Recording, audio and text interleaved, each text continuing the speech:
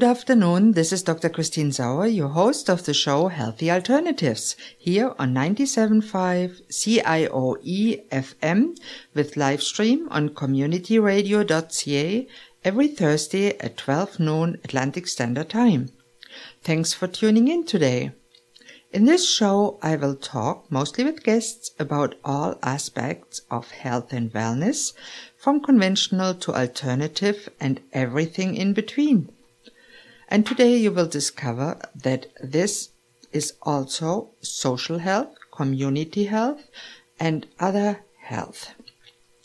My mission is to change people's lives for the better by informing them about different options to get and stay healthy and well, so they can choose for themselves which options might work in their case. And if you feel you are stuck in a dark place, I want to tell you there's light at the end of the tunnel. Today, I'm with Robin Grant, a wonderful person who is here to talk about mindfulness meditation and the importance for youth. She is also a social activist and a youth activist. Welcome, Robin, to the show. Thank you so much. It's really, first of all, I love what you're doing here. Telling people there's a light at the end of the tunnel tells me a lot about the purpose of this. And I was familiar, but I'm really pleased to be here. And I really strongly believe in community radio, primarily because it is by and for the people. And that is not something that we really have much today with corporations running the show in so many ways. So I'm really grateful to be here. So thank you for inviting me. Thank you very much, Robin. Many people don't know that this is a non-profit radio station. It even has an art gallery, and nearly all of the people working here are volunteers. Mm-hmm. So, Robin, tell me a little bit about yourself. How did you grow up, and how did you become the person that you are today? That's a big question. It sure is. I'll try to keep it short, so nobody goes to sleep on us. But I grew up in Prince Edward Island, and when I was still a teenager, I moved to Newfoundland to live with my aunt and uncle. I had a very privileged life growing up. I guess I came from a well-to-do, educated family. Well, I did, and there was my father remarried a few times. So when I was, that was a little bit tumultuous, for me. I was always a very sensitive child. And, when I moved to live with my aunt and uncle, because they thought it would be, my stepmother and my dad thought it would be a better environment, at the time. And that was brand new for me. I moved to Newfoundland from Prince Edward Island, and I ended up going to university there. I came here for journalism school, University of King's College. Then I went back and continued. I had already been a freelance writer and journalist with CBC Radio and the Weather Network and Global National News, a whole bunch of different magazines across Canada and all over the world, and I was really basically paying the piper with that. But I was in a setup essentially that I could work from my computer and I could work from my phone anywhere in the world. But I was sort of, my partner at the time was a physician. He was doing a locum in a community outside of St. John's. So he was about 8 hours away. So I was kind of alone in this big house, and all my friends were working during the day. So I thought, I really want to get out and see the world a little bit more, interact with humans. So that's always a good idea, right? So I decided that I had volunteered with New Canadians and with refugees and with older adults. And my friend said, you'd be great with youth. There's a youth services site just up the hill. Why don't you give it a shot? So I said, sure. I got in there, and at first they didn't have much for me to do. It was basically just help with dishes, tidy up the area. And what I found was that the young people there didn't have anything really focused to do. There was different servicing agencies there, government and nonprofit, all centralized in this area. But essentially the young people, if they went to, say, find out about, a place, a temporary lodging or affordable housing, a place to live. If they wanted to go back to school or get their GED, there are things for young women who were in pregnant groups for young pregnant teenage women and kids who had drug addictions. There were counselors and that sort of thing, of course. There wasn't really anything for them to do. So they would go into their appointment and they'd all sort of congregate in this lobby and I'd sit with them. And, that they say, idleness is the devil's handiwork. So, I noticed, because they started to trust me pretty quickly that, they were planning on things to do that were probably not in their best interest. So you mean illegal activities like dealing drugs and stuff? I don't know, just they were going to go get a 6-pack of beer and hang out under the bridge or, but they had nothing to do and they had no hope. So I'm a published creative writer and I thought these guys would be great at creative writing. So I put a little poster up and designed a little course. And at first, a couple of kids came, and then a whole bunch of kids started coming. And the social workers were like, "What are you doing?" And I was like, "Well, I'm just, are you handing out candy bars?" Or and I was like, "Well, I'm just treating them with respect." And I also was respecting their experience in particular because, I wasn't teaching them Shakespeare. I was teaching them to look at Eminem and Tupac and Leonard Cohen and sort of things that they could relate to in popular culture or that was more accessible to them. So tell me a little bit about the people that you helped. So you say that were at-risk youth, young people that really had no vision, no goal in life, just were hanging around and looking for mischief, basically. You could say that. I mean, this is how I first got introduced to them, and I ended up applying for a special projects grant because when I finished up and I gave them certificates for the creative, or probably some of them the first certificates or graduations they ever had, I decided, I started to talk to the social worker, and she's like, "You've had a big impact on these kids," and I said, "Yeah," and she said, "What are you going to do now?" And I said, "Well, I bet a lot of people come in and out of their lives." So I decided I would apply for funding for a project. So essentially, your question was, what kind of young people were these? Tell us a story about a young person that got transformed by creative writing or whatever you... Yeah, it was journalism, theater. I ended up starting an alternative school. So it was journalism, theater, film, playwriting, Newfoundland folklore. I had guest lecturers come in. The thing is, there's a way to paint the brush of what these people are like. And truthfully, it's, to get back to mindfulness, it's not very mindful. So essentially what I told these people right away and what held the glue was that I told them that they were resilient young people and that they had gone through more than most people would ever do in an entire lifetime. Like they had survived so much and I had deep respect for them and it was genuine. And they had a certain kind of what, for example, did they go through? Probably the usual separation of parents. Oh, foster care, abuse, things like that. Of course, yeah.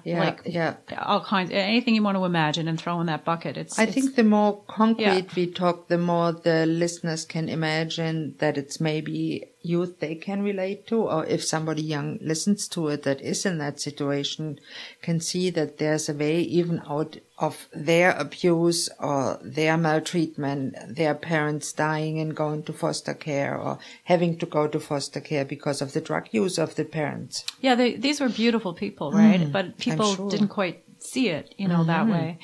And that was really tragic for those people. And of course for these young people, because if you're described as an at-risk youth, it predisposes you to negative, outcomes. For example, if you're called an at-risk teacher or an at-risk adult or an at-risk bartender, then it kind of puts a bad, hue over everything about how you see yourself and how you feel about your life. So we agreed, I talked to them and we agreed that we were going to call them resilient youth. And so I was really interested in empowering them through their kind of street savvy intelligence. Like they were incredibly smart. They were really able to see things very quickly. They were really good judges of character and really resourceful. I really love that you rebrand that negative image that many of those kids get from outside. Oh, those are at-risk youth. They have nothing good. They hang out at night and vandalize. Yeah. That you actually rebrand them and tell them the positive, their strength, that they can actually use to the benefit of society, so that contributes definitely to society health. And we need that. Yeah, no, it was. And they so through the workshops, we had, they'd result like a journalism workshop. We had a cross-provincial newspaper called Backbeat, which is still, all this is still going today. And we had, I think we produced 4 or 5 films. We produced creative writing anthologies, plays. They got to speak on the TV, on the radio, because I use my, media connections. Well, I use my media savvy, I should say, to make sure that they got the respect they deserved. Excellent. And I did see, to the point where, I couldn't even tell, I didn't get them to proclaim what was wrong with them. That was a big thing. I didn't, just like I wouldn't ask you, what are your challenges? If they self-declared as resilient youth, that was enough for them to be there. We did have master's students taking part, for example, who were getting these cool free film workshops. So it was kind of, that idea of who's a winner and who's a loser was pretty much blurred at the organization. And everybody else saw it that way too. So in the end, everybody was a winner, wasn't it? I would like to think so. Yeah. So that was really nice. And so that kind of was the foreground for, after that, I decided to do a master's in education. So I left, after 4 years. I managed to raise within the first 2 years, $2 million in the middle of a recession for these, for the programming and for salaries for 4 professional full-time staff to assist me, which was frankly exhausting. And I had compassion fatigue by the end of it. Because I can believe that. Yeah. Yeah, I was like a mom, and more than anything.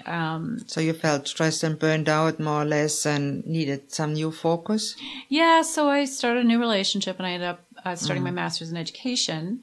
That is exciting. Yeah, it was nice. Where did you do that? In Newfoundland? I did that in Newfoundland. And I just finished that, and I changed my focus a few times, but what I ended up doing for my exit paper was about the need for mindfulness meditation practice for today's youth, and I stressed adolescent youth. Wow. Yeah. That is amazing, and that brings me to the end of the first half of today's broadcast here on 97.5 CIOE FM or on the web. Please stay tuned for the second half after the commercial break, when we'll talk more about what mindfulness does for youth. Thank you very much. Thank you.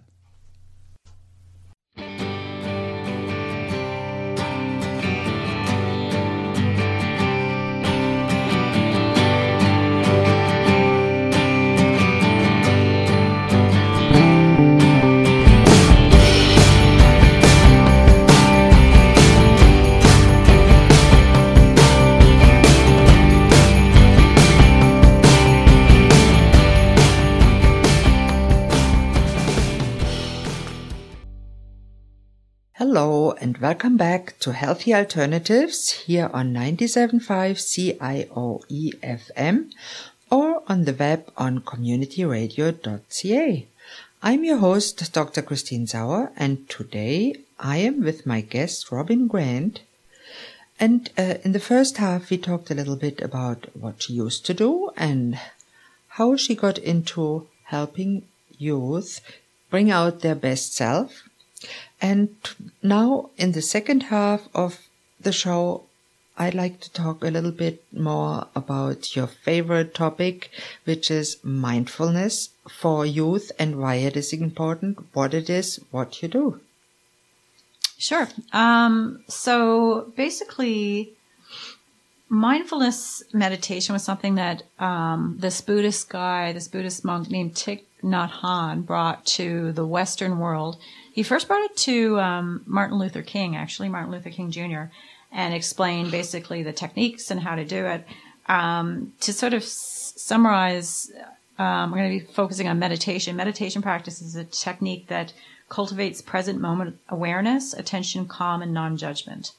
And so I actually did my exit paper on this, as I said, for my master's, which I just finished.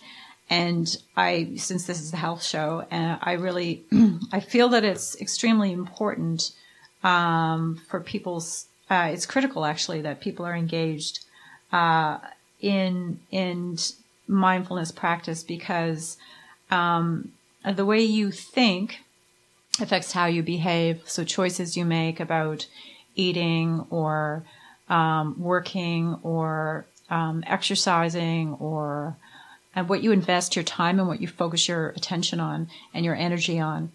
What's interesting is that a lot of people are obsessed with time and money. And that is kind of what's happened that's kind of what's happened to human beings, especially in the West. And there's such a sense of urgency to get the next thing done. There's so much stress, to get ahead from this one or that one, that nobody's really able to stop and look at, why they're doing things, if what they're doing is healthy. And this can lead to, overeating, undereating, overworking, underworking, addictions like drug addictions, cigarette addiction, alcohol addiction, gambling addictions. Cell phone addiction, exactly. Media addictions. And what's ironic is that right now, instead of time and money, it's really attention. And this is what people have to really see, I feel, is that everything is vying for our attention now. So it could be the multiple media platforms, for example, Facebook, iPad, iPhones, television, movies, Hollywood, ads as you drive by in your car on the side of the road, advertisements and videos and audio while you're going through the supermarket. It's literally everywhere now. And so what corporations are really tuned into is that to get the consumer public now, they need to get our attention.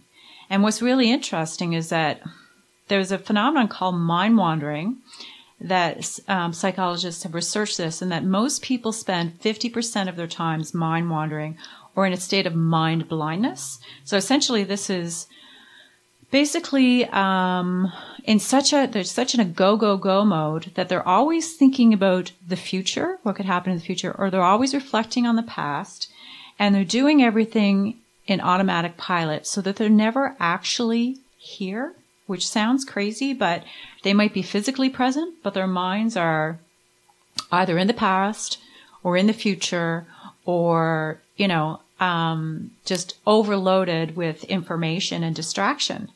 And this is actually really, kind of become a massive concern of our time, because we've had an exponential increase in technology.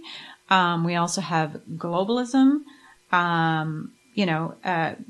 consumerism, and a lot more stress than ever before. And so it's no surprise that young people now are getting super duper, like there's actually a spike since 2000 in the incidence of attention deficit disorder, stress disorders, depression, and anxiety. Yeah, now, when you look at it in practice, you go across the street and you see the people texting while walking, texting while driving, and looking around, and even texting while eating. There's people that can't eat a meal without stopping to check their texts, their emails. How important is it? And they can't even talk to people in the same room. They text their mother in the next room. Now, that is not normal in my books. No, it's not, and it's certainly not healthy. It's wreaking havoc on our minds and our bodies. It's interesting because there's kind of two states. Like, we're human beings, but we've kind of become human doings. And let me explain that. So the doing mind is essentially, it sees things in black and white, and it's always thinking good or bad. It's constantly wanting to be distracted by different things, believes essentially that whatever we're thinking is 100% true. It doesn't question the thoughts that come through our minds. Doesn't even pause to think, is that, am I judging right now? And really what is much more powerful is the being mind. So the being mind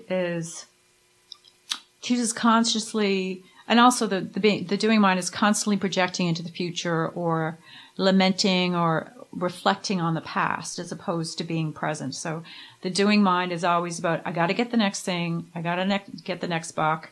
I have to achieve. It's like we're in this journey and we're just, all we can think about is the end goal. And essentially we end up 80 years old, saying, what happened to my life? I was too busy doing. And I feel many people don't even know their goal. And they just go day by day and let themselves be distracted. I've heard that the average attention span now went from a few years ago 7 seconds, which is terribly slow, now to 3 seconds, which is really nothing. And when you remember an 8-year-old 200 years ago was able to embroider a perfect sampler that you can see on the Antiques Roadshow, which must have took her hours to do, to concentrate and be there. And an 8-year-old is not even able to draw a nice picture sometimes nowadays. Well, yeah, because a lot of young people are distracted to the point of it being frankly ridiculous, which is really stressful for parents and teachers and children, caregivers. Anyway, the being mind is essentially present. It's enjoying what's happening as opposed to rushing back or looking forward and not being able to, it's not constantly worrying. It's just like accepting what is, because there really is no, there's past and future, yes, but not really. All there is right now. So this is something that is kind of a breakthrough when young people come to realize that adolescent aged youth as well, more than ever, are being drawn into this multifaceted, vying for their attention, everything. They are basically, so much consumerism is targeted to that age group. And also they're being shaped by institutions that, like media, but also education, that aren't really able to keep up with their, I just call the digital divide. These kids are super savvy, and teachers today don't know how to prepare them for the future because they don't know what the world's going to be like in five years. Like even now they're creating a Siri phone that you can Siri 10 for, the iPhone. Oh, wow. Yeah, the iPhone 10. Yeah. And everybody stands in line to get it. I don't know why. There's no need of it. Well, it's a new one, and it's going to be facial recognition. So literally all you have to do is hold it in front of your face and it will recognize you and unlock, which is mental. So anyway. What happens if you have blemishes on your face and they change? Does it still recognize you? I see problems. It does, yeah. I think it's like a skeletal sort of recognition. So yeah, it's I see it didn't work in the demonstration phone that they had on the information session there. They had to put up the backup. Right. No, it's so I don't trust the technology altogether. Well, it's I cool, don't think yes, should. but I think you got to trust yourself. And that's why it really helps with critical thinking. Mindfulness does as well, and creative thinking, which is essential for everybody today, and really for young people. I mean, can you imagine? I won't get into politics at all, but all you got to do is look at the news channel and see what's going on in the world right now. I just want to give them all a big hug, really, and say, look, it's going to be okay. Just focus your mind on what you want your life to be. And I just can say, don't watch the news all day. Because imagine 500 years ago, things were going on, yes, but you didn't know about it. It didn't worry you. Nowadays, people feel guilty about the past. They worry about the future. As you said, they're never in the now. It's true. And, I think what the good news is that the research I've done is that young people today are getting smarter, and they are getting more creative, and they're getting more critical, many of them, than they've ever been before. And there's those kids. And then there are kids that are kind of drowning in watered down education and, constantly being fed, nutrition wise, just whatever. It's the same thing as the other garbage, like just being fed garbage, like, and not being able to see through what's. Now we have about a minute. Tell us a little bit about the foundation that you started. All right. So that's For the Love of Learning. It's still in operation in Newfoundland. Like I said, I ended up, leaving just because I was exhausted and I needed to try something new. But I still speak to young people today who are, pursuing their masters or working jobs that, I would love to be working at, like really making a lot of money. And it's just really makes me happy. It warms my heart and they inspire me. And just, I guess all you got to do is dig a little deeper and realize that you can make the change, that wellness is your right and that respect is your right. And having a life that you love is everybody's right. So fight for it. And that is a wonderful thought to leave our listeners with today. Yeah. And I want to encourage everybody that's interested in it not to give up. Search for themselves. There is very many good sources out there for mindfulness. And I hope for yourself, Robin, where you're just in Nova Scotia, that you can start something good here and help many young people to transform like you did in Newfoundland. And this brings me to the end of today's show. Thank you very much for being here, Robin. It was a pleasure. Please don't hesitate to contact me with any questions, thoughts, comments, or suggestions. Or if you'd like to contact Robin, my email here is Christine, CHRISTINE @communityradio.ca. And I am always grateful for feedback. I also want to extend a special thank you to today's producer, Jim Francis. Thank you.